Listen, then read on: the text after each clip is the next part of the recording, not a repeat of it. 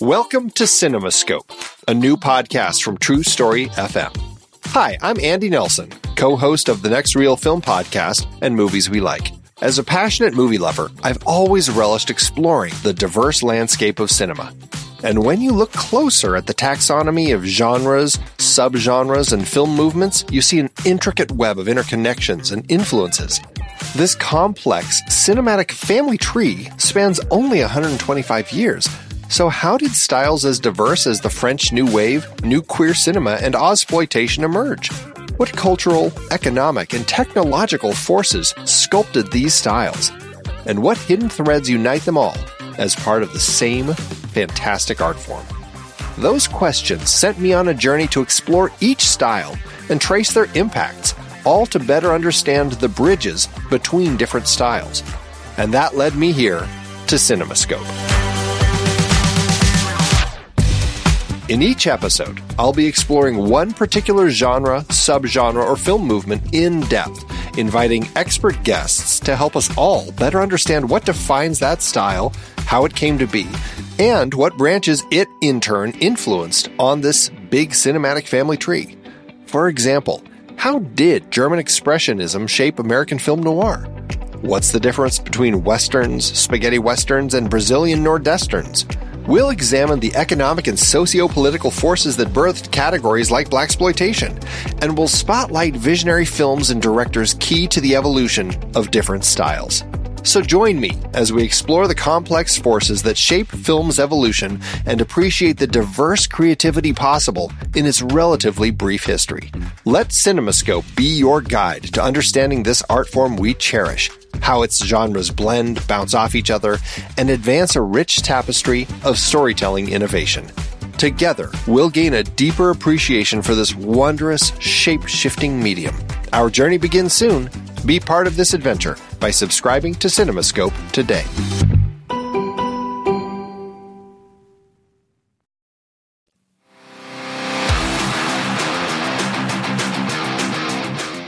I'm Pete Wright.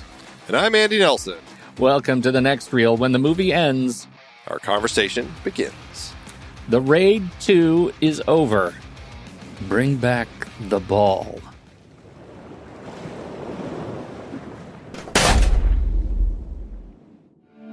Nama saya Rama.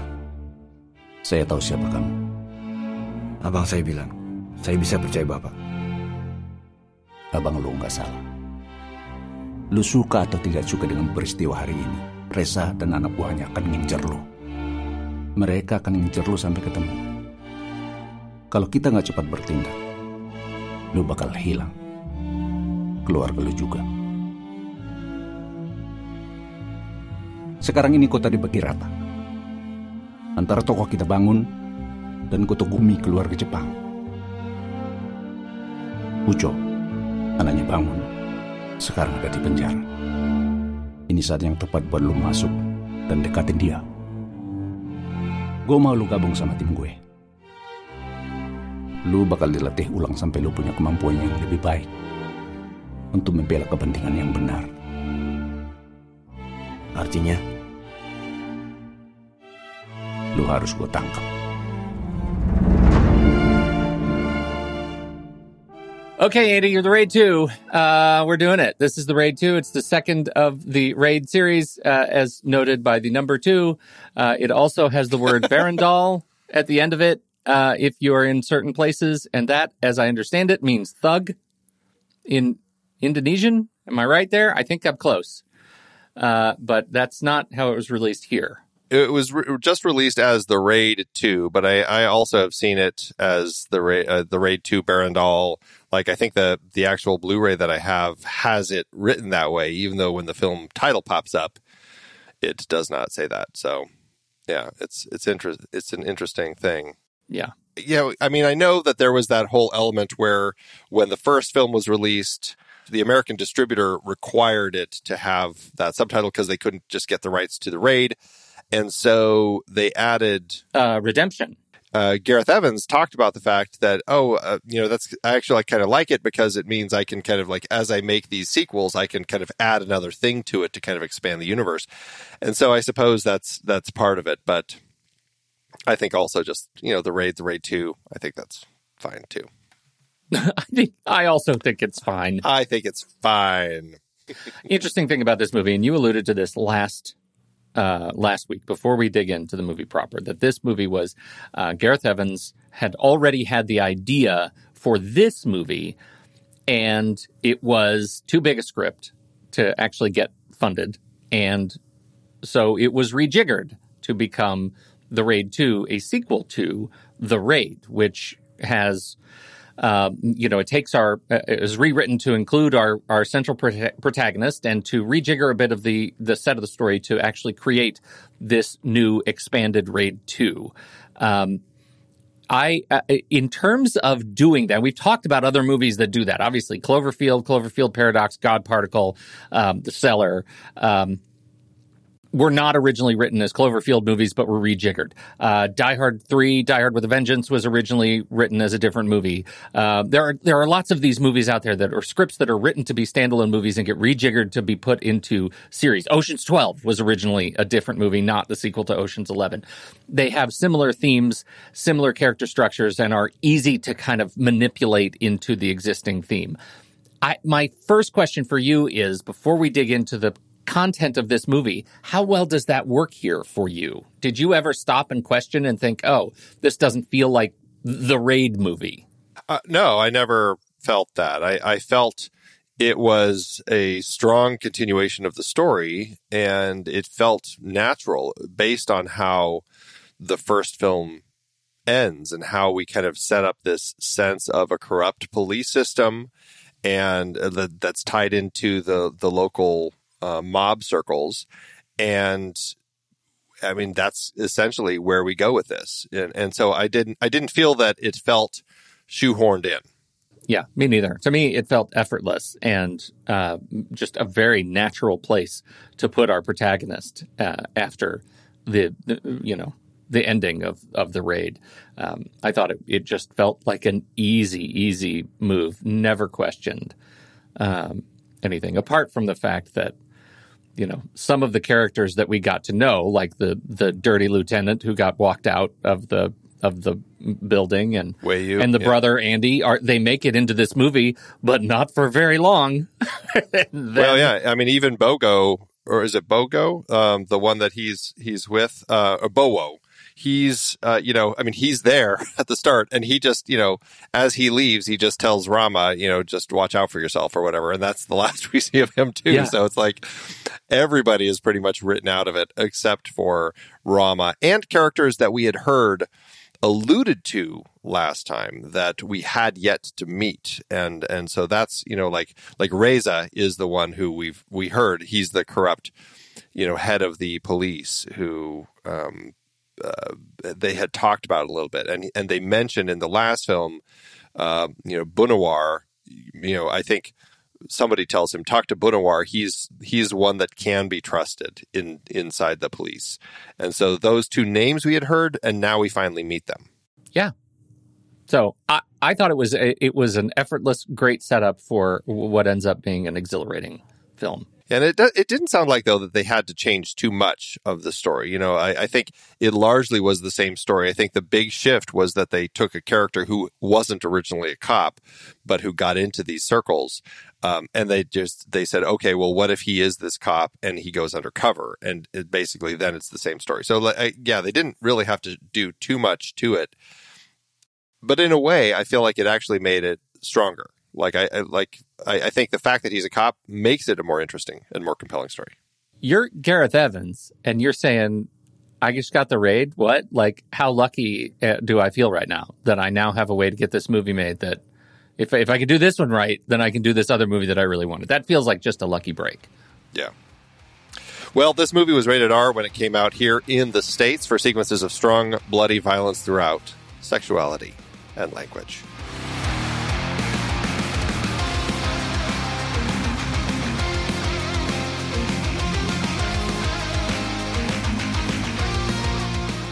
Where was the sexuality? When they were with those two prostitutes, and and Uko was threatening on beating them up. Okay, all right, I guess. I guess there was some sexuality there. There was definitely some suggestive singing and screaming. All right, Andy. So I texted you immediately after I finished watching this for the first time, and I said this is a best-in-class movie of the genre. I was kind of blown away by how connected I felt to this movie, like just how it felt for being such a big, operatic, violent action martial arts movie.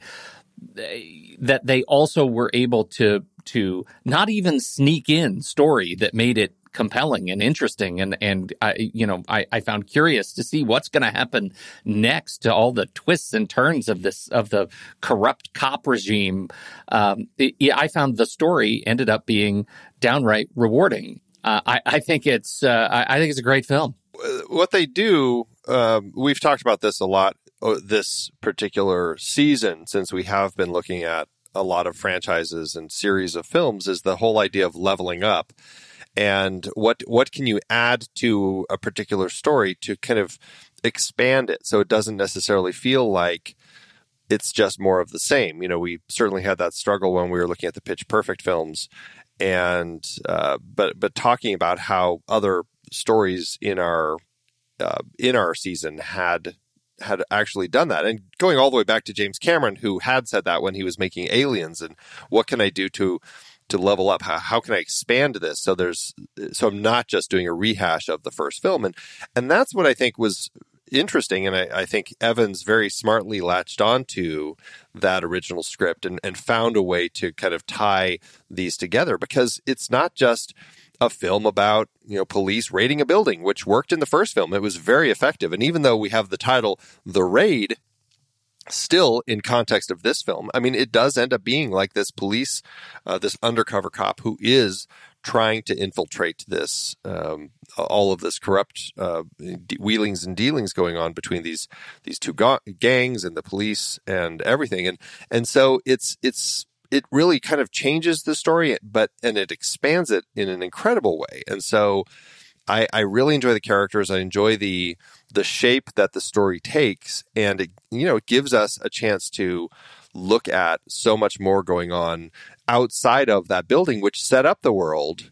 But this really takes a chance to open those doors so we can see so much of all of the other things that kind of led to that particular situation where that building was kind of run by these criminals.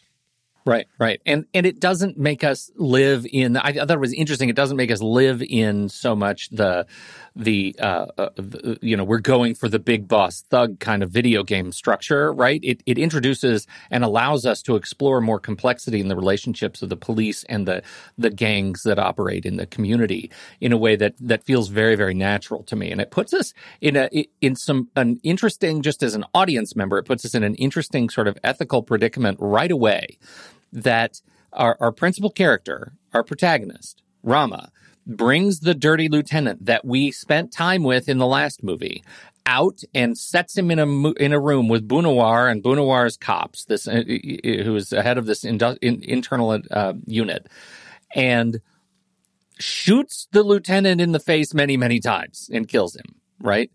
And he's doing that under the auspices of being able to protect Rama, saying, I can't protect him if this guy lives, or can't protect you and your family if this guy lives. So I'm doing a good deed. But that immediately sets the tone for the movie that good people, presumably good people who we're set up to be able to trust, will do bad things. Therefore, the entire universe is, from our perspective, a bit unreliable. And puts you back on your heels a little bit. And that was my experience with it, that I immediately was able to call certain shots where Rama is, where he is sent undercover to prison, and he's told, you'll be there for a couple months to do this thing undercover. And my first thought was, yeah, you're not getting out for years. And he wasn't out for years. Those kinds of things I was able to see around the corner. But there were many other twists that I felt like I didn't see that coming. I enjoyed the fact that the movie was still able to kind of play with me in the relationships once we get into the gangs. Well, and I think that it's interesting because right out of the gate, like I said, we had been told in the last film, oh, you can trust Bunawar. He is the one good cop there, and he's the one who you can rely on. And then he goes and talks to Bunawar, and Bunawar immediately kills this guy. It's like, whoa, whoa, whoa. And even Rama's like, I brought him in so he could serve his time and pay for his crimes and everything. And Bunawar's perspective is like, if you did that, he probably would have gotten out or killed, but then they would have your information too. And so I'm just doing this to protect you. And so you instantly get a sense of, like, even in levels of doing things that are right, they're still doing things that like not necessarily by the books, because otherwise it's not going to get done. And that was really interesting. And then, he tells him, I'm doing this to protect you and to save you and your family. And then his brother dies, and Bunawar then is telling him, look, I can only protect your wife and your kid. I can't protect you anymore, which I was like, well, okay, I'm not exactly sure how that works. But still, this is a potentially kind of corrupt, like the means justify the ends sort of cop who says, I can't protect you. You have to help me. Otherwise, I can't guarantee your safety. They'll always be over your shoulder. And so it's kind of almost like he forces Rama's hand to become this guy who does help them. And I thought that was really interesting. And even like through the whole thing, once we get to the end, how we never really get complete closure between Rama and Bunawar, but we kind of get a sense of Rama's position on all that with his last line in the film, which I thought was really strong. And so I love the way that you get the sense of things. Oh, and then also, like, when we're talking when Rama is talking to Eka, who he learns is also an undercover cop, as Eka is dying. And Eka is like, I don't want people to think that I was a criminal. I want them to know that I was doing this for the good guys and all this sort of stuff. And then when Rama talks to Bunawar about that, Bunawar is just like, oh, he turned. He wasn't, he led to the death of all these other cops and stuff. And so it's like, where is the line for good and bad here? And I don't know. I found the way that it was portrayed with all of that, like, even the good guys, other than Rama, seemed to all be just shades of it. Well, that's a really good point, especially you talk about that last line, that last sequence where the Japanese gang is now in. This is after Rama has completely decimated the crime syndicate, right, in that building. We'll talk more about that. But he walks down, he's exhausted, he's beaten, he's bloody, he's had the final fight. The Japanese gang shows up and we don't hear what they're saying, right? It goes into Foggy Peanuts land, and we don't hear those words, which I thought was an interesting choice, because we don't hear what this gang member is saying to him, the son of Goto. But he's saying something. Then Rama just says, "No, I'm done. Right? I'm finished with whatever this is." Well, isn't that his admission that he's no longer, that somewhere between the beginning of the movie and the end of the movie, he became less of a cop, right? Because if he was a cop, he wouldn't be finished, because the Japanese gang members they're there to do bad stuff too, right? Like what so I think that's a really interesting, like, character arc that puts him in a very interesting position at the end, at least for me in my head, to wonder, is he going to report to the office at 8:00 on Monday morning? Right? Or is he really done with everything? Yeah, I found that to be an interesting way that we have things end with the film. And we're jumping all over the place. Now we're talking just about the end of the film, but still, yeah, the way that we had kind of seen his reactions with Bunawar over the course of the film, like, you had this sense that Bunawar had very specific ways to do things. And I mean, he had a wire on him as soon, like day one, when he got out of prison. And, Rama was smart enough to remove that so that he didn't get it discovered and lead to his murder right there. But there still is this sense that he doesn't completely trust Bunawar. He seemed to really respect Eka and found something with that character that that he kind of bought into. And I kind of felt like it was that final conversation that he had with Bunawar, where Bunawar told him that, Eka was a traitor to the Force and all this sort of stuff, where, I don't know, it was a sense, maybe it's just for Rama, it's like, I just don't even know who to believe anymore. You seem as corrupt as anyone else. Eka could have been corrupt, but I liked him. And it all kind of came to this point at the end where he's just like, I don't like, because he tells, I don't know, the look on Goto's son's face at the end tells me that they're very obviously very pleased with the work that Rama has done, essentially like single-handedly taking down their enemies, so they don't have to do any heavy lifting. Right. And probably said, hey, why don't you come work for us? We'd love to have you. And I don't know, that was just kind of my sense of it, because he was smiling and he seemed to be pretty pleased with all of the stuff that he sees here. And then he says, no, I'm finished. And so my sense is that he is just completely done. I mean, he's been gone from his wife for 2+ years, and he wants to get back to the normal life. And so I don't know, that was kind of my read on it. But I like how it is kind of left ambiguous. Like, you never see Bunawar arrive. You see him and the troops driving there, but they never get there. And so we're kind of left on that shot of Rama as he says, I'm finished. And that's the end. And it's just like, wow, okay, this is a person who's gone through hell and is now through it and refuses to go back. Which, I think is really artfully done for his arc. And I actually like the way so many elements in the movie are moving. They're moving pieces that we don't always get to see. Like, I feel like it would be interesting to go back and look at a movie that focused on a different, like that Rosencrantz and Guildenstern the film and just focused on Eka. Like, how did Eka get there? And how did he become this particular character? And we know he crosses paths with Rama multiple times, but it means more the second time you watch the movie when when Eka says, I know where you come from. Right? Because he really does probably know exactly where he comes from, right? He probably has a much better sense than Rama thinks he does for that relationship.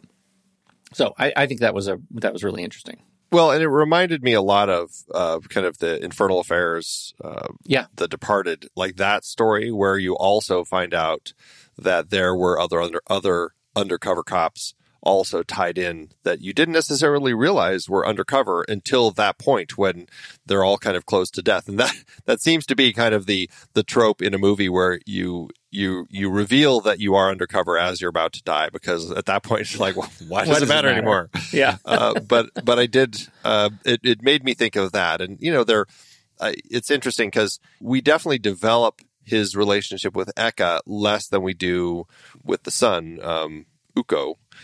But it's interesting to see kind of like how these relationships develop, because Eka seemed very much the right-hand man to Uko's father, and Uko was kind of like the hot-headed son, and a lot of the stuff in the story does feel kind of tropey the way that it's put together. I guess one of the reasons that I find it so interesting and compelling is that they're clearly just having.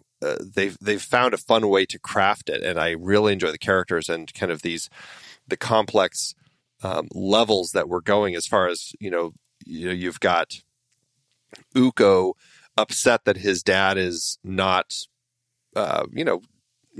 acting very strong, even though he is. Like, as we kind of, I don't know, my sense of Bangun was that he was actually very smart in his dealings with Goto and his men, as far as like the way he would back down from certain situations and stuff. It seemed like, he's the smart one who's trying to make this thing last.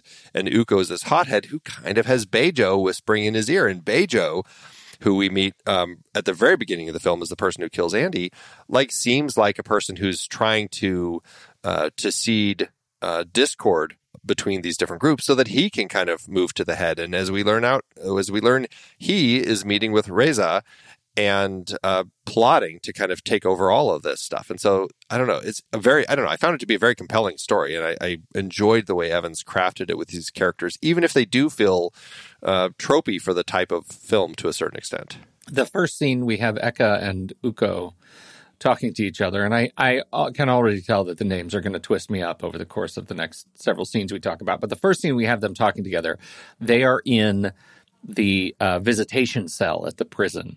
And Uko is telling Eka, your job is to protect me in here, as if he is, Eka is some sort of conciliary for his dad, right? He's some sort of, maybe he's an attorney or he's a fixer, which I think is really great. Like, when you go back and watch this, as knowing that he is somehow undercover, has been placed there, like he must be very, very deep cover, right? Somebody very long-term as an asset to both the police and this organization. But then he looks over and says, and Uko says, you want to help me? Find out about that guy, and points to Rama. And Eka looks knowingly and says, oh, that guy? He wheelchaired the politician's son, right? Who had gotten Uko in prison, right? Yeah. For a movie that is so exuberant and so celebratory in its violence, we never actually see the wheelchairing.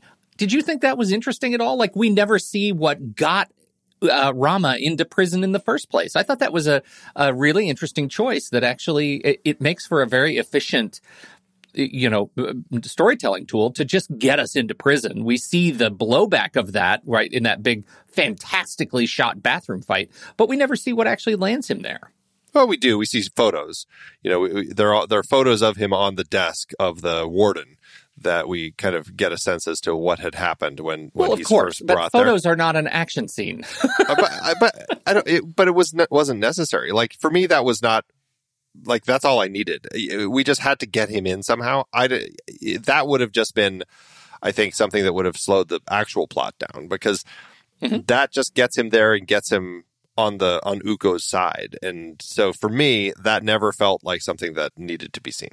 No, I agree with you. I'm calling it a smart choice. Like, I'm not. This isn't it seemed like you were complaining about, like, you wanted to see it. I think it's really smart, and I think it's for a movie that like shows all kinds of other violence, to leave this out actually makes for a really interesting and smart narrative choice, to actually just put him in prison. We know the setup, we know how he's supposed to get in prison, and then he gets in prison, and I think that's really great. I also really enjoy that blowback scene so much. That the first major fight scene comes in the form of that solid gray. Everybody's wearing gray. They're all in a gray kind of space.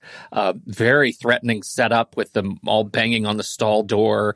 It sets him up as a wonderful tough guy with his, they really glorify and showing his fists flexing and moving so slowly, even though we know so much violence is going on outside, ready to just put him into it, thrust him into the fight. I thought it was just really great bit of action storytelling. Well, it's not just that. And, I think this speaks to Evans as the real craftsman behind this film, because he also not only wrote and directed it, but also edited it. And the way that the entirety of the film begins, like once we kind of get through that opening with Bejo killing Andy, we cut into the bathroom and we see Rama sitting in the stall. We don't have any context. We just see him sitting in the stall and we see, the door is being pounded on.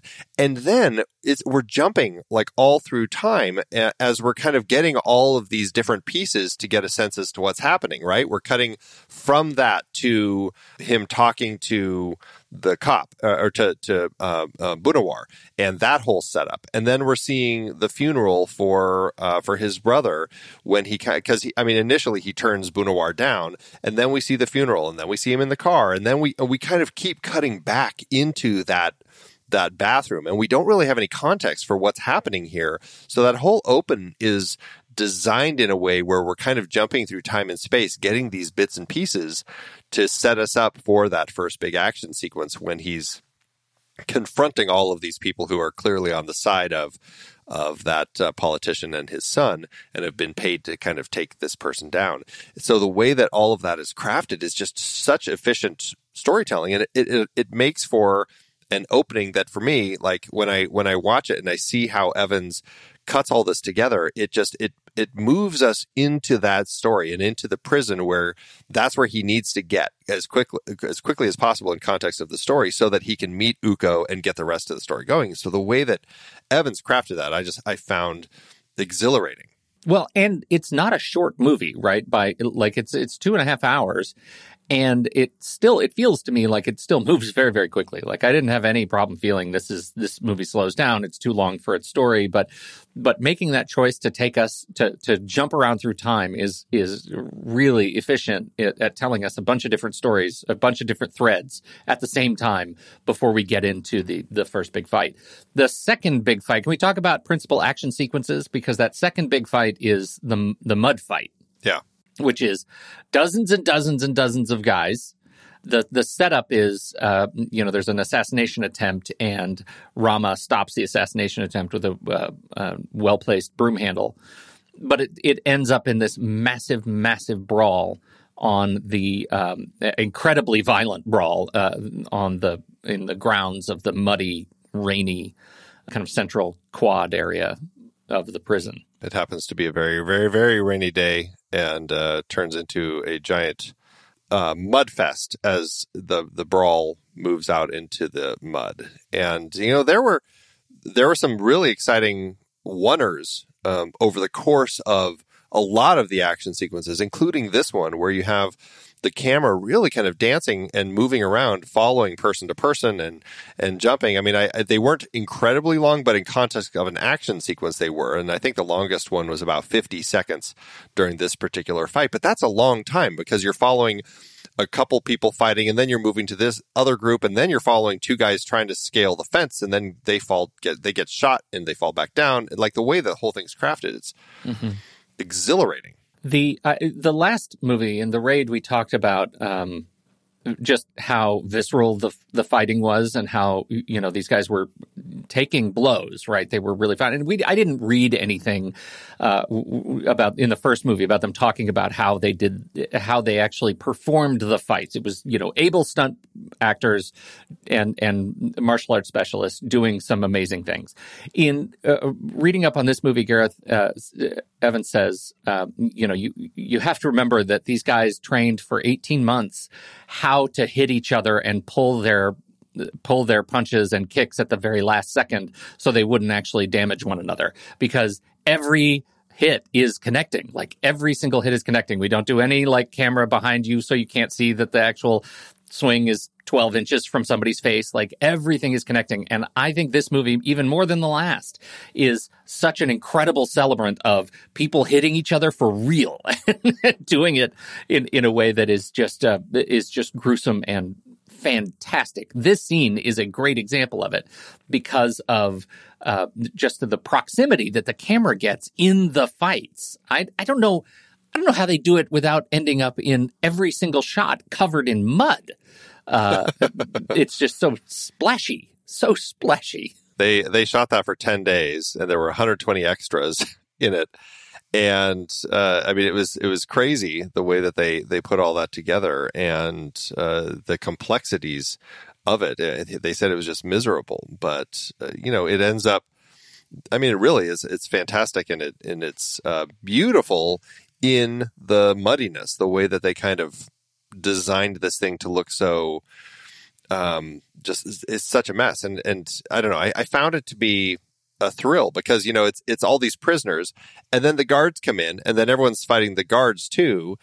And then more guards come in, and it was just kind of this ever expansion of kind of adding more to it and building on top of it over and over again. I really enjoyed the way that they kept leveling it. Just in the fight itself, they kept leveling it up. Well, and the palette is incredible too. It is like everything is, again, that sort of gray brown of the mud, and the sky is weirdly the same color as the mud. But what breaks the two apart is this red building and of the prison that's all around them. And so you end up in this space where all of the ground level shots make every character look incredible because they're backed by this beautiful red, like deep red color. And then he walks out of the prison, and my favorite shot, his first shot when he comes through the door, is this overhead shot looking down. And it takes a second to figure out what our angle is because the building is along the bottom of the frame, because we're on top of the building looking down the side of the building with just a giant, once again, gray palette of concrete that we're looking at, from our perspective head on.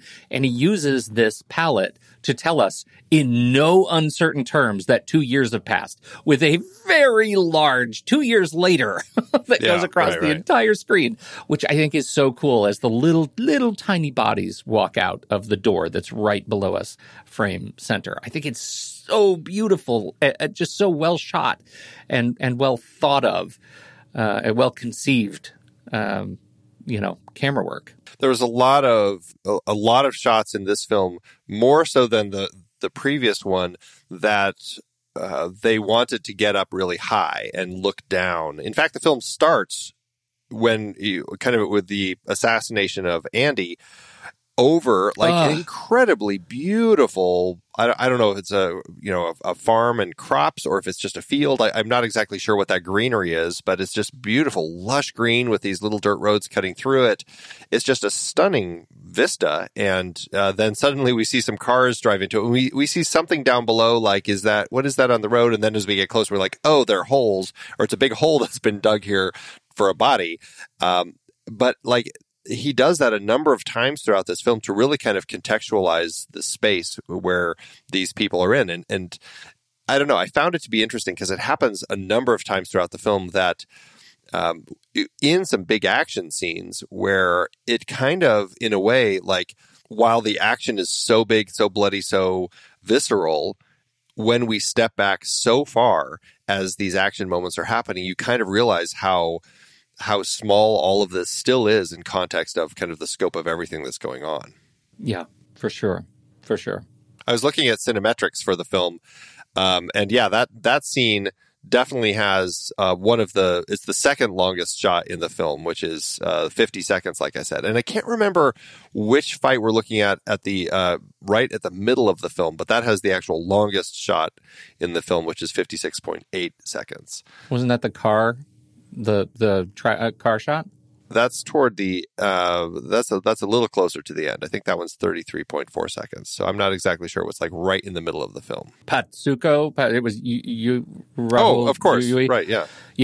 That was the restaurant. Yayan Rehuyan's action film, yeah. or the scene in the restaurant. So good. That was. It might be the scene at the end of that in the alley with the snow. I think it's all. You think it's in the. My recollection, I could be wrong, but when he's fighting inside the restaurant, it's a oneer as he's jumping up on the different, the landings and stuff and jumping down. And it might, because then all of a sudden it cuts to that side door as he bursts out. Yeah. I think it actually starts. It's likely inside. So I'm at 124. 125.35 is where it starts. Well, that's in the office. I'm clearly in the wrong place. There must be some sort of front matter that isn't counting, because this is the family talking. The dad upset at his son. Yeah. Well, I don't know, but anyway, it's probably that scene. It's thrilling the way that they cry. And speaking to we had a pre-show chat before this about kind of violence in film and the choreography and the operatic elements that can go into violence. That's something for our members. If you're interested, you can learn more at thenextreel.com/membership if you would like to get those additional parts of each of these episodes. But yeah, we talked about kind of that operatic way that you have it. And when you have the sort of stunt choreography that you have in this, it kind of, I don't know, it becomes something else. It's no longer just kind of a fight scene. There's this kind of beauty to it in all of its gore, but it's kind of stunning to watch as Yayan, and this is him coming back, not playing Mad Dog, but playing a different character. He's playing Prakoso here, and it's just stunning watching him fight in the film the way he does. Well, it is. It's a smaller part, and yet I think he's given so much more, because they actually give him the scene with his ex-wife. Yeah. I mean, the way they age him could, they could be making the case that they could have made the case that it's his daughter. I think it's pretty clear that it's his ex-wife, but he is, I think that was really generous for his character to give him an actual character and not just make him, a thug. The fact that they give him a chance to talk to Uko about, being patient and knowing that, when he's ready, he'll be able to, take over for his dad, but just be patient and then to give him such an extraordinary fight scene. Well, and that follows, like, Uko hears all of that, knowing he's walking out of the room and letting all of these assassins in to take him down. Like that's his intention with that entire scene. And here he is having this conversation about, the importance of being patient and you're going to be a great leader and all this sort of stuff, only to be brought down by him. And like when he is in the alley and he looks back to the door and he sees Uko look out, and it's just like all the pieces are in. I mean, I think he already knew once he pulled out the picture of his son in that restaurant. Is basically when Uko said, "I have to go to the bathroom." I think that's when Prakoso realized something was up, and it is really that whole scene, the way it plays, is wild. I think it's such an interesting kind of setup for that scene, and it feels like that one feels particularly. I don't know. It's a little bit manga, right? A little bit sort of heightened comic sequence for me, because not only does Uko leave, but what we don't see while Prakoso's head is down is that the entire club has cleared out. Like the music is everything's empty now. And when he comes back up, the thugs enter in their suits. And that I thought was a really interesting treatment, because it once again highlights that we're not in the real world. This is a heightened fantasy world where things like this can happen, and our principal character in a given scene might not notice. Meanwhile, as he's being attacked, like the baseball bat man and Hammer Girl are going to town on other thugs in different locations. Well, this is kind of that point in the film where Rama has had Bejo like, we're going to move forward with all this. And you see the assassin, and this is another moment where Evans is using some interesting editing, because you have this, I don't know, celebration of some sort, like a parade going on. You cut to like grass, like you're in a big field, and we're not exactly sure why. And then you're following, the baseball bat man as he's dragging his baseball bat, down a sidewalk, and you're cutting to Hammer Girl on a train, and you're intercutting in a very interesting way between all these different stories, getting a sense of really Bejo taking everybody down. And it was interesting, because this is kind of Uko's part in the whole thing is dealing with Prakoso. So watching each of these different stories, we don't see as much of the assassin here. We just kind of like suddenly we're in the grass and we see blood splatter on it, and he's now dealing with this person in the grass. But then Hammer Girl on the train and Baseball Batman, the meeting of the two guys in the back room. Well, and then he's in the in that big warehouse where he actually not only he's just finished his own little parade of devastation with his baseball bat, but then he actually pulls the balls out of his pocket and uses them to he hits them with the bat and actually kills a guy on the other end of the warehouse. It's extraordinarily fun, like really, really a fun way to demonstrate his capability. Yeah, and Hammer Girl, like watching her go to town with those hammers on the I guess that guy's security detail on the train, like it's horrific the way that you get to see hammers utilized. She does a lot with the claw of the hammers. A lot of claw work. Yeah, some gruesome stuff. But she's fantastic. Watching Julia Estelle play that character and just leaping around inside a train as she's going to town on those people. I mean, it's exhilarating, like all of that action with them, and it's interesting to see kind of how they end up getting utilized throughout the film. For sure. So these is also our big introduction, really, to these three characters: the assassin, Hammer Girl, and Baseball Batman, and they become. They essentially take on the role of Mad Dog and Andy and the Big Boss, that we had in the raid. But we're introduced to them late in the film, which I thought was, again, really interesting, that they are not the principal nemeses of Rama going through the film, which, I think is to its credit, that it is such an expansive universe in this film that it takes us, what I'm looking at it right now, it's an hour and 35 minutes into the movie before Hammer Girl is assassinating her businessman on the train, and Baseball Bat Boy says, "Give me the ball." Like that's great patience for introducing some of our most fun villains. Yeah, no, it is.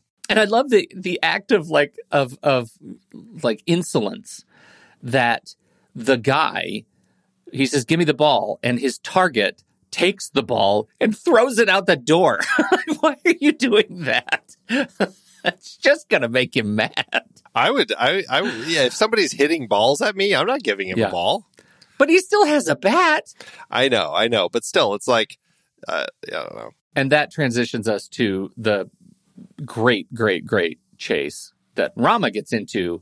He gets into the cab, and we see the thugs running from a great distance at the cab from the perspective of the passenger seat next to the cab driver. It is great way to set up this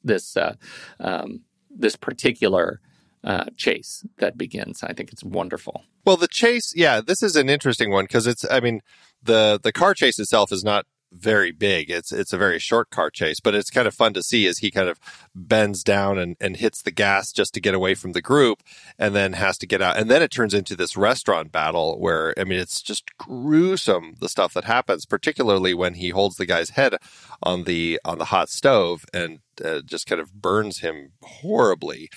And that's an interesting twist, because then as he's done and he's defeated all of them, the guy on the stove is the last one. He sees that the guy has a police badge and realizes that this group that he had just been fighting were all cops.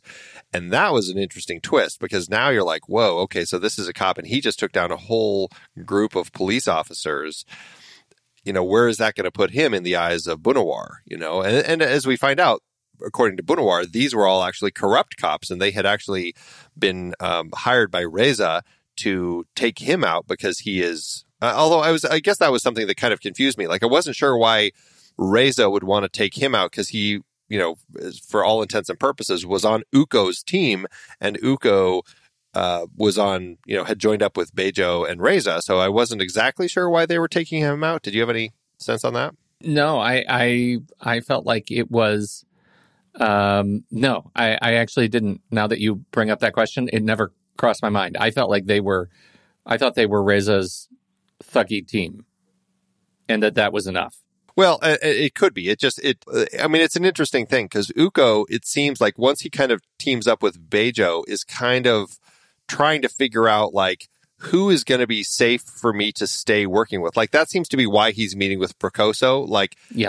Getting a read from him, hey, if you join me, then we can take down my dad and we can rule together. Or, you can be by my side instead of by his side. It seems there's a little bit of that, but he never has that meeting with Rama. That's an interesting element that Rama, I guess I'm not exactly sure how to read the view of the relationship between Uko and Rama from Bejo and everyone else, because on Uko's dad Bangun seems to view, along with Eka, his right hand guy, the other undercover cop, they seem to view Rama as Uko's I don't want to say caretaker, but his shadow, who kind of helps take care of Uko and get him out of trouble when he gets in trouble. Bangun is always telling him, please keep an eye on my son and let me know if he's doing anything stupid. That's kind of Dad's intention with Rama. And so, I don't know, maybe these other people view him as more in the hands of Bangun and Eka than they do with Uko. It's interesting that you say it that way, because this whole thing could have changed very dramatically had Prakoso actually stood up and gone to the bathroom with in their conversation in the restaurant. That was sort of a choose your own adventure path that he could have said, you're right, maybe let's go do some stuff together. And this whole thing could have. It was a choice, is what I'm saying. For Prakoso, yeah. For Prakoso, yeah. It seems like Uko seems to be kind of giving everybody choices. Even his dad, he essentially he does all of this. He sets up all of these murders to get his dad to, go to war against Goto. But his dad is no, somebody on my side clearly is making bad decisions. I am fully at fault and I will take care of it. And like, that's Bangoon's position on all of this. And so it's interesting, like Uko seems to be really doing what he can with Bejo to rise to the top, even though his dad doesn't seem like his dad. You know, it's the old thing. He's older, he's wiser, he views things in much longer terms, and Uko seems to just want to get there faster. And, you know, he's younger, more hot-headed. So it's interesting, kind of like all the inner workings of all this. I still just struggle with Rama and his position in all this, because, I mean, even like, why would Reza choose to assassinate Rama? And because then Rama comes over because Eka called and said, hey, you need to come get Uko out of here, because at that point, Dad was just beating up Uko. But without realizing that Bejo and his team were about to show up. And that's where they show up, and that's where Uko kills his dad. And Rama comes in and only fights them because he has no context. And he just sees dead dad, bad guys. I'm going to take them out and protect the team that I'm with.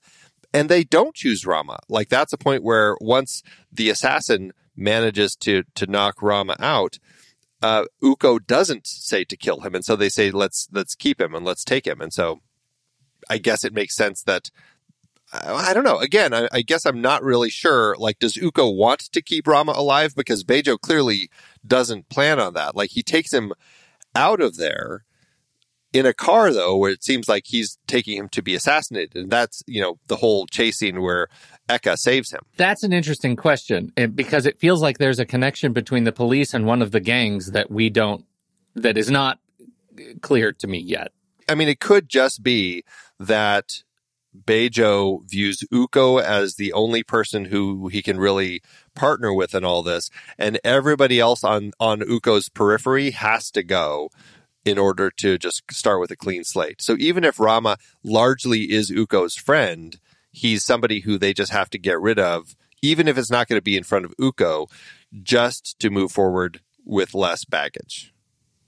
Like, maybe that's just the way to read this, is like, we've got to clear out everybody except for Uko, and then we can move forward.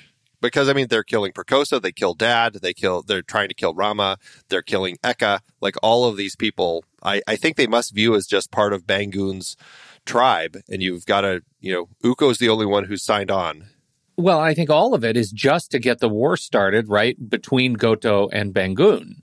And that's why Prakosa was on the list, because he is so close to Bangoon.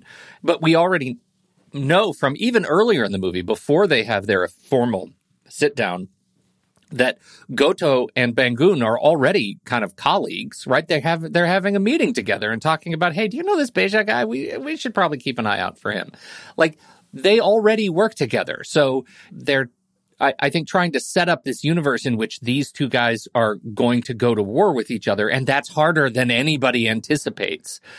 So Beja is like estimates the relationship between the professional relationship between the two, and thinks he can, you know, sort of poke the dragon and get them to go to war so that he can have all of their assets, you know, in cleaning up the mess. And that turns out to be impossible. So he just starts killing everybody.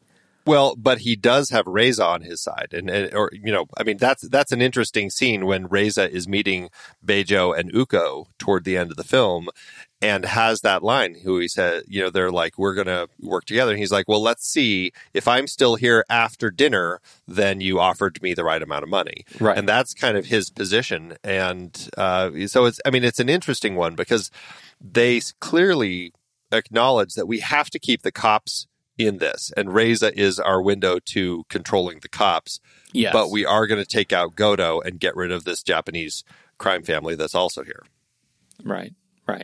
Yeah. So I guess Rama's he's just a side. Yeah. He's another character on Bangoon's troop who just has to go because he represents Bangoon more than he does Uko. I think that's it. Yeah. That's enough. That's kind of enough for me, that he's just in the way, according to Beja, so everybody's going to go. Yeah.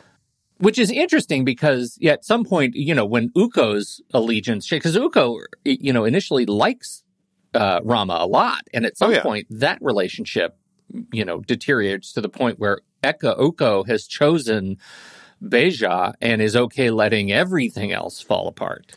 Well, I think that's that point. I think when Rama And we should say his code name in this is Yuda through all of this, which actually is a nod to his character in Gareth Evans' first film that they did together. But we're just calling him Rama because there's already so many names. So many names. But I think that when he comes in to the office and Uko has killed his dad and Bejo has shot, no, I guess Uko shot Eka, and Bejo was about to, Bejo was about to kill Eka, and that's when Rama comes in and stops Bejo, gets Eka on the way, and then tries to stop what's going on, and then the assassin knocks him out. And that's a point where Uko could have said, yeah, let's just kill him. But I think this is where he still has that friendship and the allegiance to him. He doesn't say, just kill him. He basically doesn't say anything. And so that's why Bejo is just like, okay, let's just take him. And, we'll kill him somewhere else because we don't want to, turn Uko or give him too much to think about. And so it seems like they're still in a line where they're trying to figure out how to control him. And I really think the only thing that happens at the end of the film that really sets Uko against Rama is the fact that Rama is there, fighting everybody. And I think by that point, when Uko finds the wire in his wallet, and then he sees the tattoo, the same tattoo on Bejo that was on the prison guy that had tried to kill him. So he knows Bejo tried to kill him in prison. Yes. And so he just kind of like, screw it, I'm just killing everybody. Like, I'm going to try to come out on this on top. Well, that was a thing that I thought was actually kind of confusing, is that when he finds the tracker, he doesn't assume, my understanding is he doesn't assume it was Rama. No. So why does he start, that was the thing. Why does he then start shooting at Rama? Just because Rama was fighting Beja's men in the office? I think that he starts shooting at everybody. I think he's at a point where he's just like, everybody is against me. And I think that he's crossed a line. It's kind of like his dad, I suppose, where his dad when he first brings Rama into his office, he tells him to take off his clothes. We're going to check you and make sure you're clean. Yeah. And he tells him, it's not that I don't trust you. It's that I don't trust anybody. And I felt like that point at the end when he finds the wire in his wallet, I don't think at that point he has any clue who put that there. But I think this is that, learn and grow wiser with experience where he's just like, I don't know who to trust anymore. I'm just going to kill everybody. And that was my sense, is he's just like, at that point, he'll take them all down. Well, and that car chase is central too, because he knows that he has to know that Rama has escaped. Whether he knows it was with Eka or not. I don't think he has any visibility of that. Right, because Bejo's men come in and say that guy escaped. Well, but they say, well, go find him. He's like, well, he's actually here. Yeah, he's working his way up. Yeah, he's on his way up to see you. He's like, well, go ahead and stop him then. No, that was actually really funny. The most unintentionally, I think, comedic line in the movie is right after Eka gets shot in the knee by Bejo. And Rama runs in, starts fighting, and turns to Eka and says, "Eka, run!" I laughed out loud. Hobble! I know. Right? It was quite funny. I'm sure there's something lost in translation. Yeah. But that is one of the other key action sequences in the film, that escape scene, because you have Rama taken by, knocked out by the assassin. Bejo tells his men, okay, just take him. They load him up into the car. And then we see that Eka is actually in the parking garage and follows them as they leave, which leads us to this chase as Eka is now trying to save Rama. And the phone rings. And the phone rings because Eka calls Rama. Yeah. And so then, and the thug sees that Eka is it's really that that Rama has Eka in his contacts because the name shows up.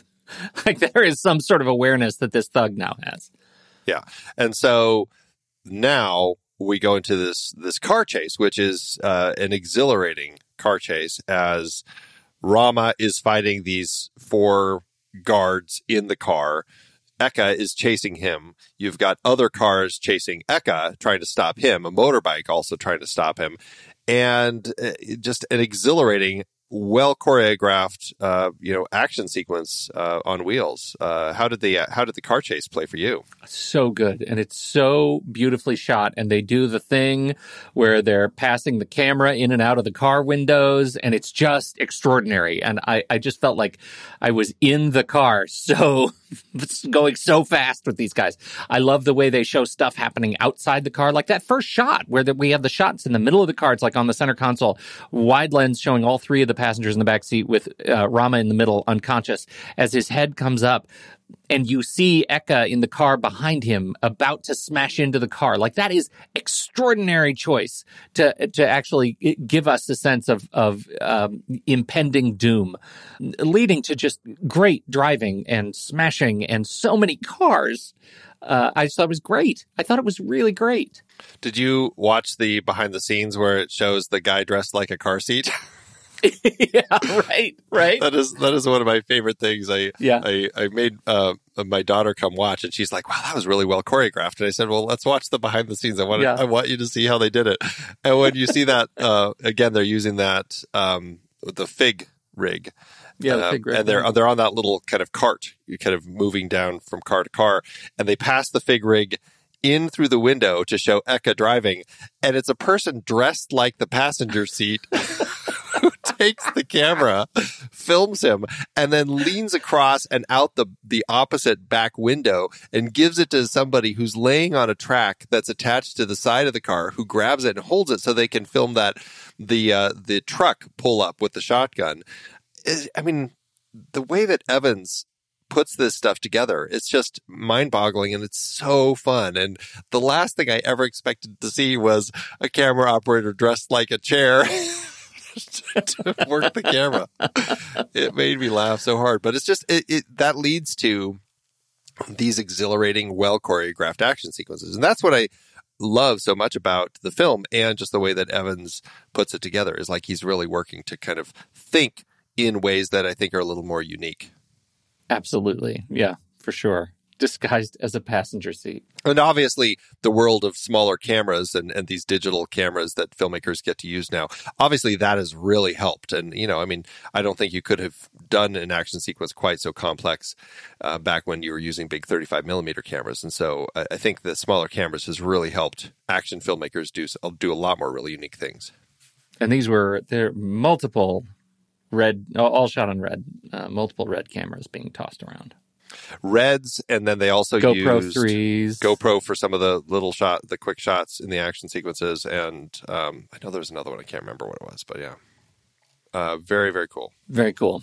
Well, and then from that point, as Rama is out of that car situation and has the conversation with Eka, leaving Eka kind of to die in this little chair in these ruins, which is just kind of such a tragic, sad moment. But then you get that phone call to Bunawar, and he tells him basically, like, it's good to know that you're on your way, but I'm going to go stop them anyway.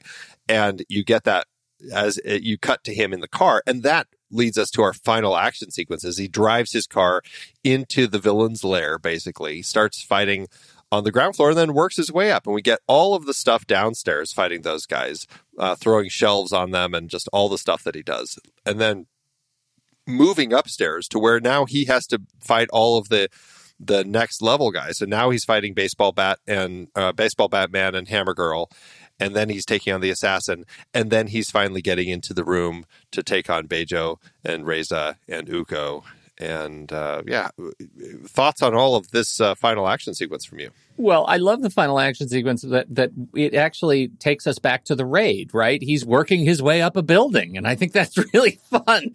The fact that it leads us to, he's able to dispose of Hammer Girl and Baseball Batman, and then they go to the kitchen, and the kitchen is where stuff happens. And although one of the greatest Baseball Man hits is in this hallway scene where he places the baseball bat in the mouth of the guy and it sticks there. And that's rough. I mean, that's a rough shot. If you're squeamish, that's tough.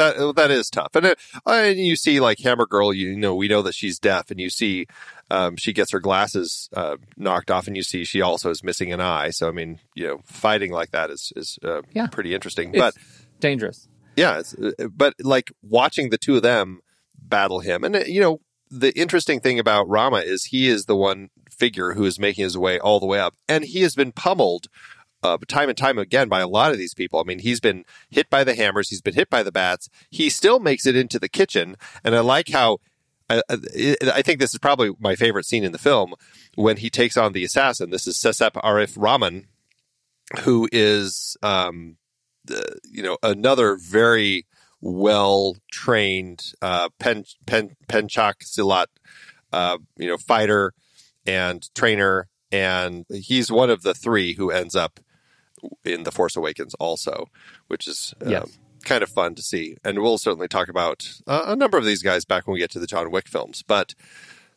the way that this scene plays, it gets quiet. All of the cooks in the kitchen, they all stop. And at first you're like, are they all going to attack? Like, what's the level of training with all of these people?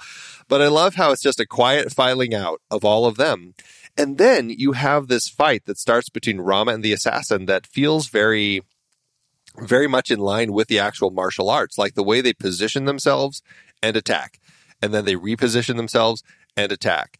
And it developed so beautifully as a fight of these two really just trying to see who was best, until the assassin then decides to pull out his knives and it's, I guess it's called a karambit, that type of knife that's often used in this martial arts, this specific style. It was really just kind of a stunning fight to watch. Well, I think the that final scene, I mean, it's like 198 cuts, like it's extraordinary, and it's actually, I mean, it's a long martial arts fight before those knives come out, and they're throwing pots and pans at each other, and they're going to town. It's a dramatic and brutal, like, fisticuffs sequence before they even get to, he even pulls out the knives. And I think that's just outstanding, especially because it's also a rematch, right? In the story, the assassin already knocked him out earlier in the office, like a half hour ago. And so it's exciting to see them sort of come back together, and that it does feel like the assassin knows, just in the way he's sort of portraying it, that he knows this is going to be a fight. And when the kitchen staff leave, this is going to be a fight, even though he knows he's up to the challenge. It's going to be serious. And it was interesting because, I mean, I think they go, the way that I read it is the assassin goes into the fight ready for hand-to-hand combat, because that's what Rama is bringing. And the assassin knows he beat him last time. Yeah. And he was able to take Rama out. And then as the fight progresses, it becomes clear that Rama is just not going to quit and is going to take him down.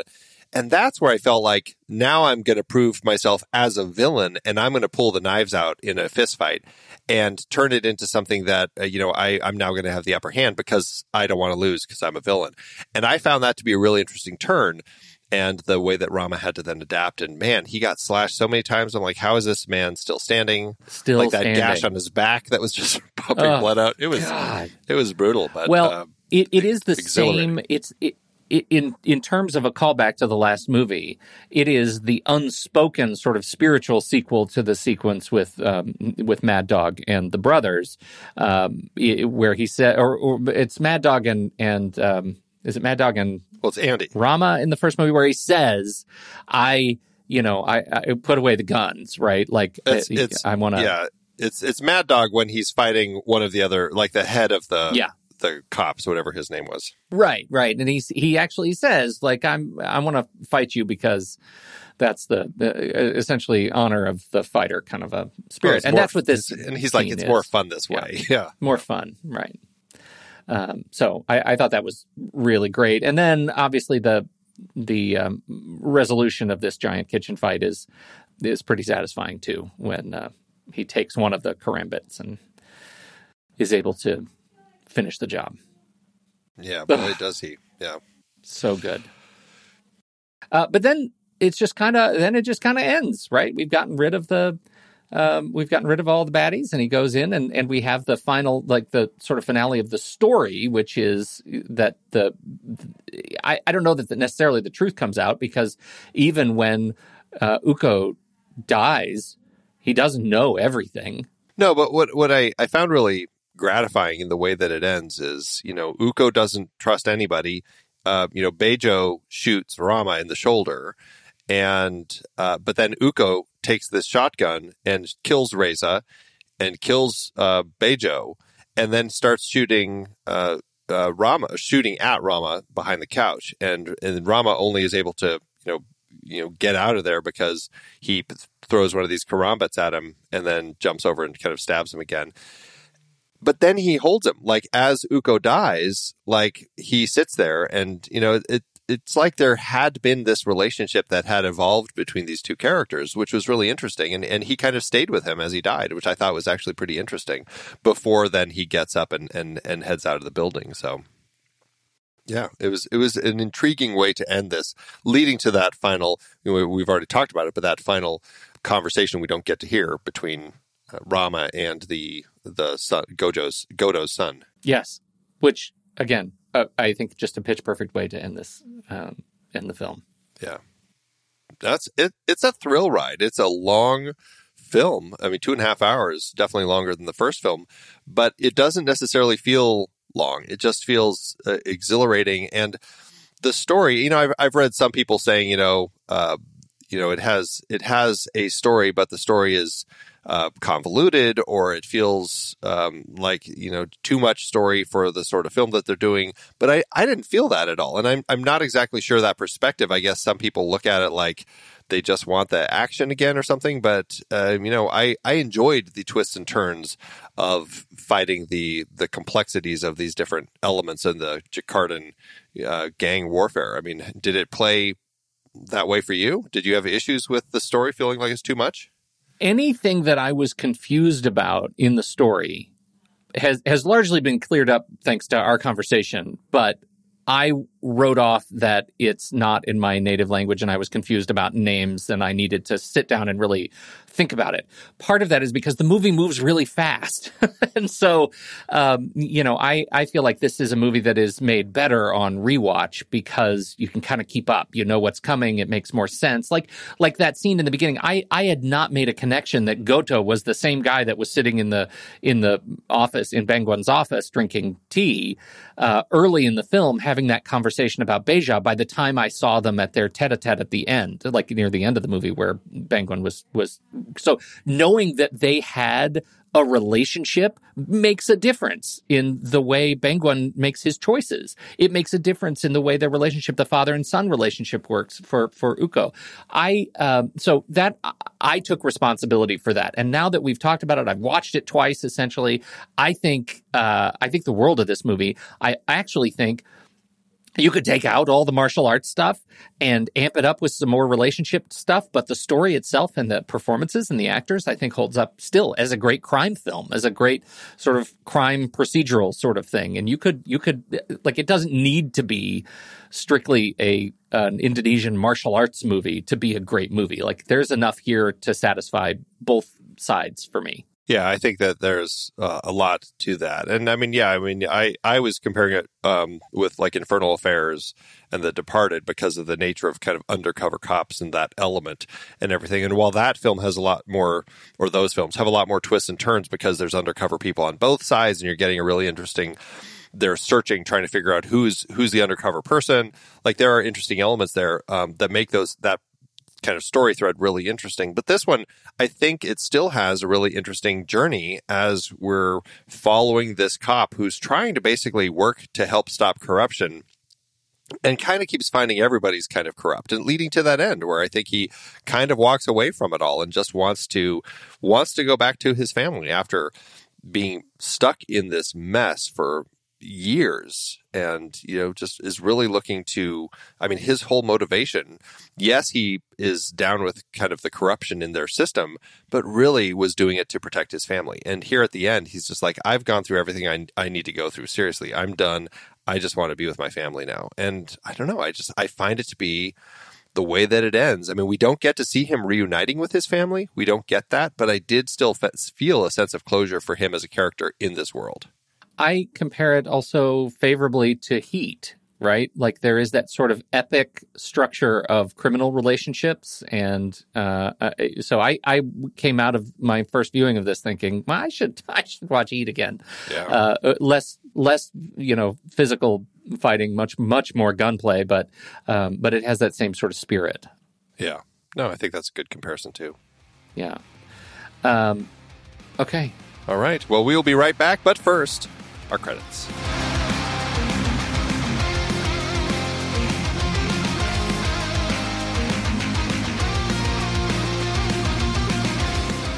The next reel is a production of True Story FM, engineering by Andy Nelson, music by Alex Grohl, Oriel Novella, and Eli Catlin. Andy usually finds all the stats for the awards and numbers at the-numbers.com, boxofficemojo.com, imdb.com, and wikipedia.org. Find the show at truestory.fm, and if your podcast app allows ratings and reviews, please consider doing that for our show.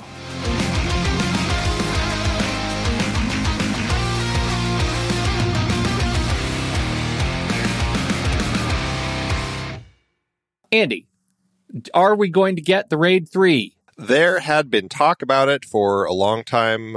Evans had been saying he was going to do a third one for quite a long time.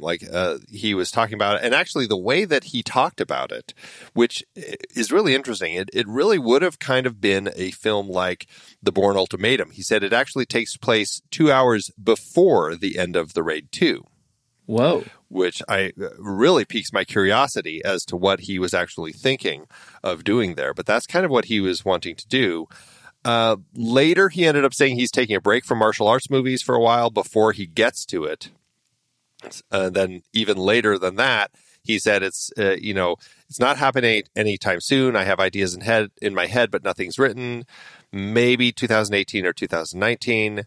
And then later he said he doesn't think he's going to go forward with it. He feels like the franchise ended, and he attributes a lot of that to the fact that he moved back to the UK. And he said that was kind of the closing chapter on the franchise. And, quote, "We ended the story pretty neatly, I feel, in part 2. I'm aware there's an interest for it, so never say never, but it's unlikely to happen anytime soon," end quote. I think that's okay. I do too. I think that's fine. I don't need another one. I don't need another Raid. I think that ended well. I don't either, but I am really curious about a story that takes place 2 hours before the end of this film. Like, what would that story be? Like, the fact that it's not necessarily a sequel per se really piques my curiosity. But again, if we never get it, I'm okay with that. Well, it actually reminds me of, again, to bring up Heat, that Michael Mann felt like there was a story to tell and wrote a novel.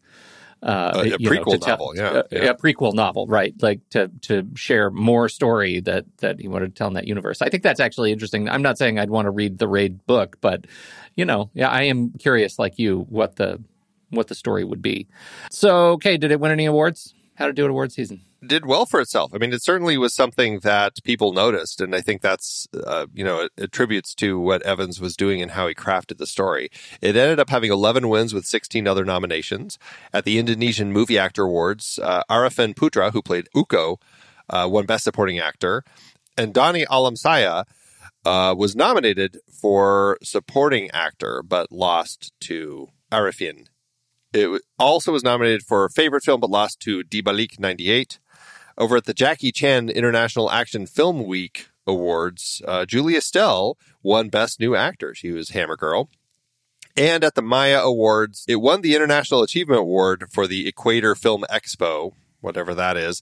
It also won Best Special Effects, Best Editing, Best Cinematography, and Arifin Putra won Best Supporting Actor. And then it also won Best DVD Collection. Julia Estelle was nominated for Memorable Short Appearance, which is an interesting category, but lost to Norman R. Akuen in We Are Moluccans. It was nominated for Makeup and Hairstyling, but lost to the film Killers. Same thing with Sound Design.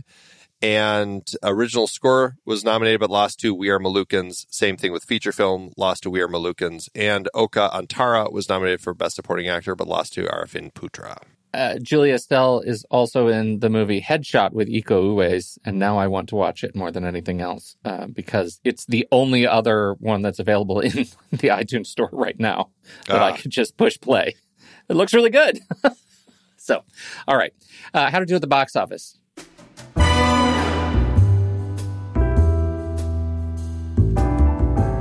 Well, with the success of the first film, Evans did get a boost in the budget for this second film, $4.5 million, or just under $4.9 million in today's dollars. The movie premiered at Sundance January 21st, 2014, before getting its limited domestic release March 28th, 2014, opposite Noah and Sabotage. It didn't do as well as the first film, interestingly, despite ending up on more screens, 954 in its third week, where it hit 12th in the box office. Still, it did do well, earning $2.6 million domestically and $3.9 million internationally, for a total gross of $7.1 million in today's dollars. That lands the film with an adjusted profit per finishment of just under $15,000 and lands Indonesia with a pair of action films to be proud of. I think they can be proud of a lot of stuff, including these movies. Food, spicy food, yes. Rivers. There's plenty of things to be proud of, not just this movie. Fish. Yes. So much stuff. Antiquities. Yeah. But also high on the list is a pair of Raid films. So that's awesome. I'm so glad we talked about these movies. What a great excuse to see the second film. Makes me very, very happy that we got these on the list.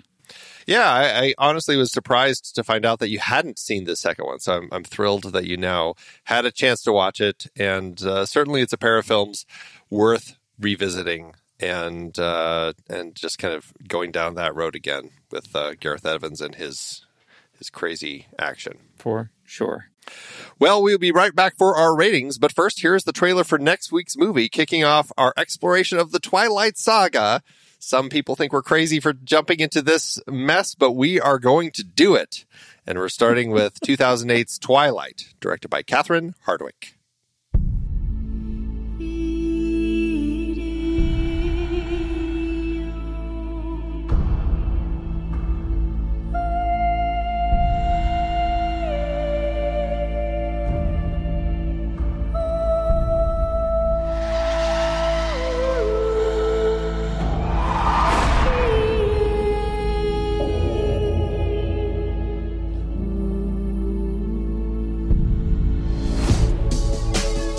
You're impossibly fast and strong. You gotta give me some answers. I'd rather hear your theories. I have considered radioactive spiders and kryptonite. It's all superhero stuff, right? What if I'm not the hero?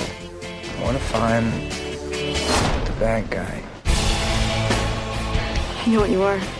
Your skin is pale white and ice cold. You don't go out into the sunlight. Say it out loud. Say it. Vampire. Are you afraid? No. This isn't real. This kind of stuff just doesn't exist. It does in my world. I always want to try one thing. I don't know how long I've waited for you. What is going on? Security guard at the mill got killed by some kind of animal. An animal? My family, we're different from others of our kind. You brought a snack. What, nobody's coming after me? The hunt is his obsession. He's never gonna stop. I'd rather die than to stay away from you. He's got unparalleled senses, absolutely lethal. I'll do whatever it takes to make you safe again.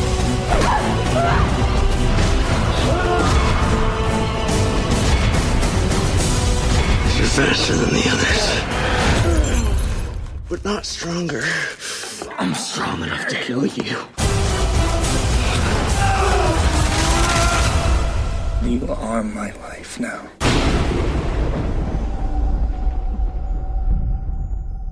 All right, Andy, let's talk about Letterboxd, Andy. Letterboxd.com is our favorite social network for movie lovers, and we love it and live on it. And you can find us individually, Soda Creek Film for Andy, and I'm just Pete Wright.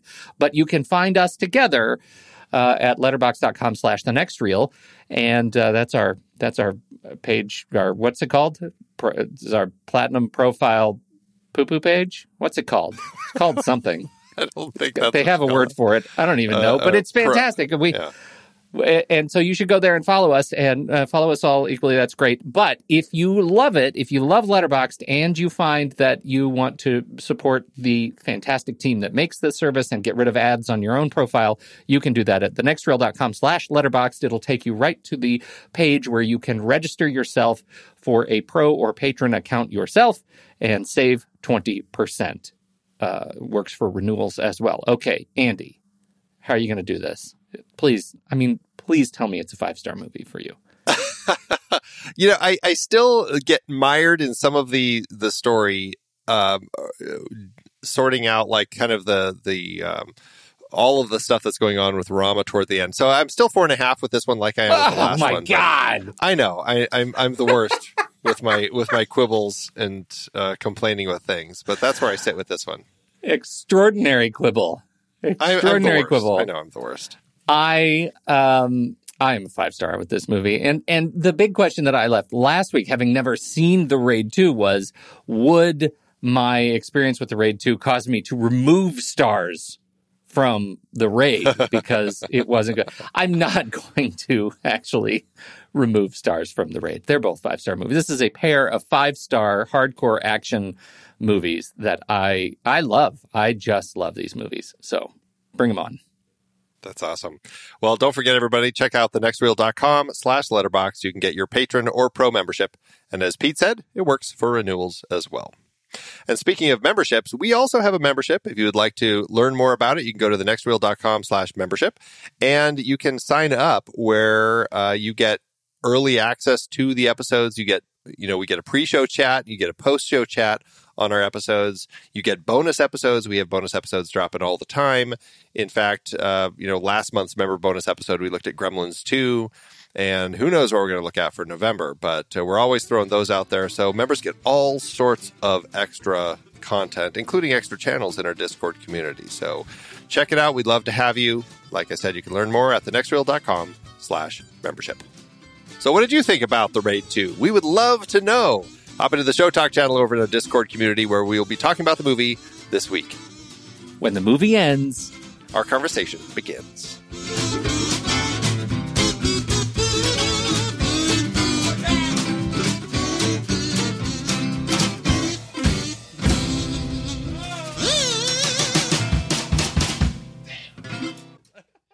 Letterboxd giveth, Andrew. As Letterboxd always doeth. So we went to the bottom of the barrel, I think. Oh, we did. This week. Because we're very happy with the movie, with quibbles in some cases. Yeah, sometimes it's fun to read. So the opposite side of the fence. I have one that's not trying to be funny. Can I read my not trying to be funny one? Sure. All right. This is from Hedgehog Fans. It's a 0.5 star. It says, "This is not good. Gone is the charm and simple brutality of the first. In its place is a lackluster plot that feels complicated and devoid of reasons to give a toss. The ambition is immense and truly commendable. The cinematography is trying very hard and feels nearly as kinetically driven as the first, but without the confinement of the apartment block setting, much of the thrill is lost.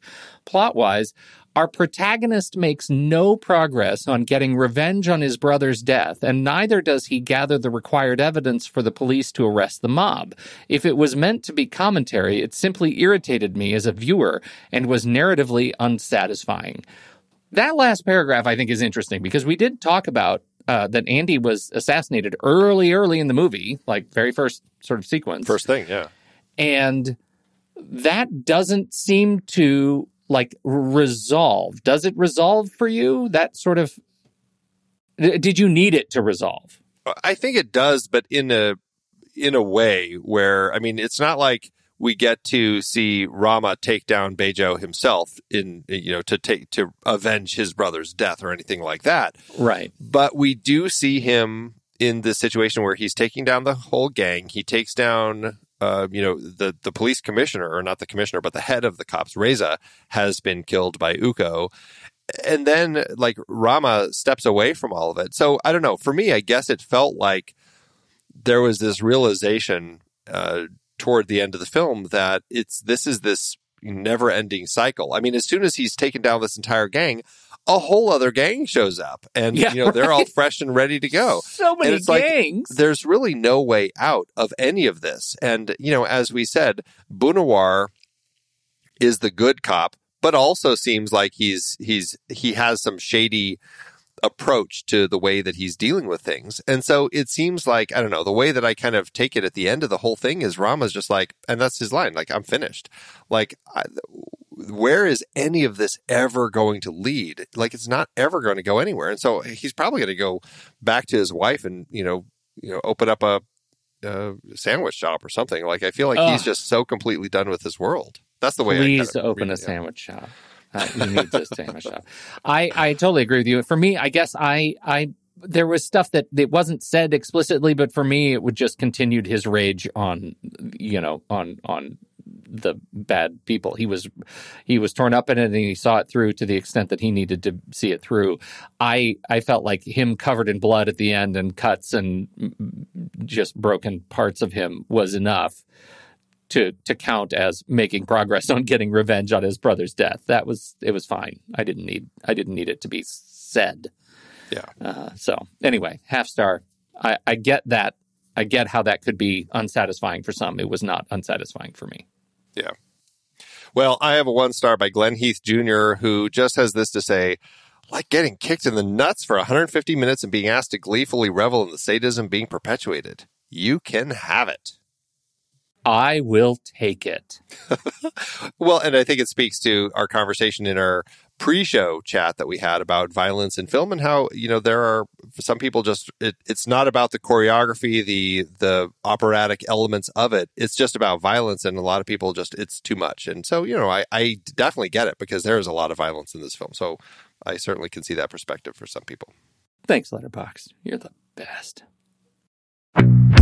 You know what I got the other day, Pete? Stephen King's latest. Want to borrow it? Do you know who you're talking to? What do you mean? Andy, when's the last time I read a paper book? It's been like decades. I would much rather use Kindle, or better yet, Audible. What am I thinking? I don't read paper books anymore either. I am an audiobook guy all the way. For those of you looking to listen to the books behind the films we talk about here on The Next Reel, get a free audiobook download and 30-day free trial at thenextreel.com/audible. It's the way to go. Season 12 was all about catching up on big franchises, some of which were based on books that are on Audible. Series like Twilight, with Twilight, Eclipse, New Moon, and Breaking Dawn, all on Audible. Our Trainspotting series has both Trainspotting and Porno, Welsh's follow-up book that largely inspired T2 Trainspotting. We've got the 3 Lord of the Rings books. And our member bonus episodes, The Hustler and The Color of Money. So many great movies from so many great sources, and they're all on Audible. Producing this podcast is a lot of fun, but takes a lot of time.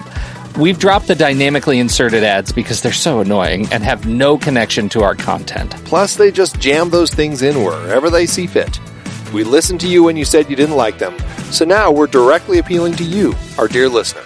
Please consider an Audible subscription to help support The Next Reel and our family of podcasts. I have been using Audible along with my family for decades now. I love it, and I have read hundreds of books through it. I couldn't be more pleased with their service, and I know you'll love it too. Head to thenextreel.com/audible and get your free trial. It really helps us out, and you have a world of over 200,000 audiobooks open to you. So much great material available. Dive in with a free 30-day trial at thenextreel.com/audible. Start listening to amazing audiobooks of your favorite movie source material with your first free audiobook today. That's thenextreel.com/audible.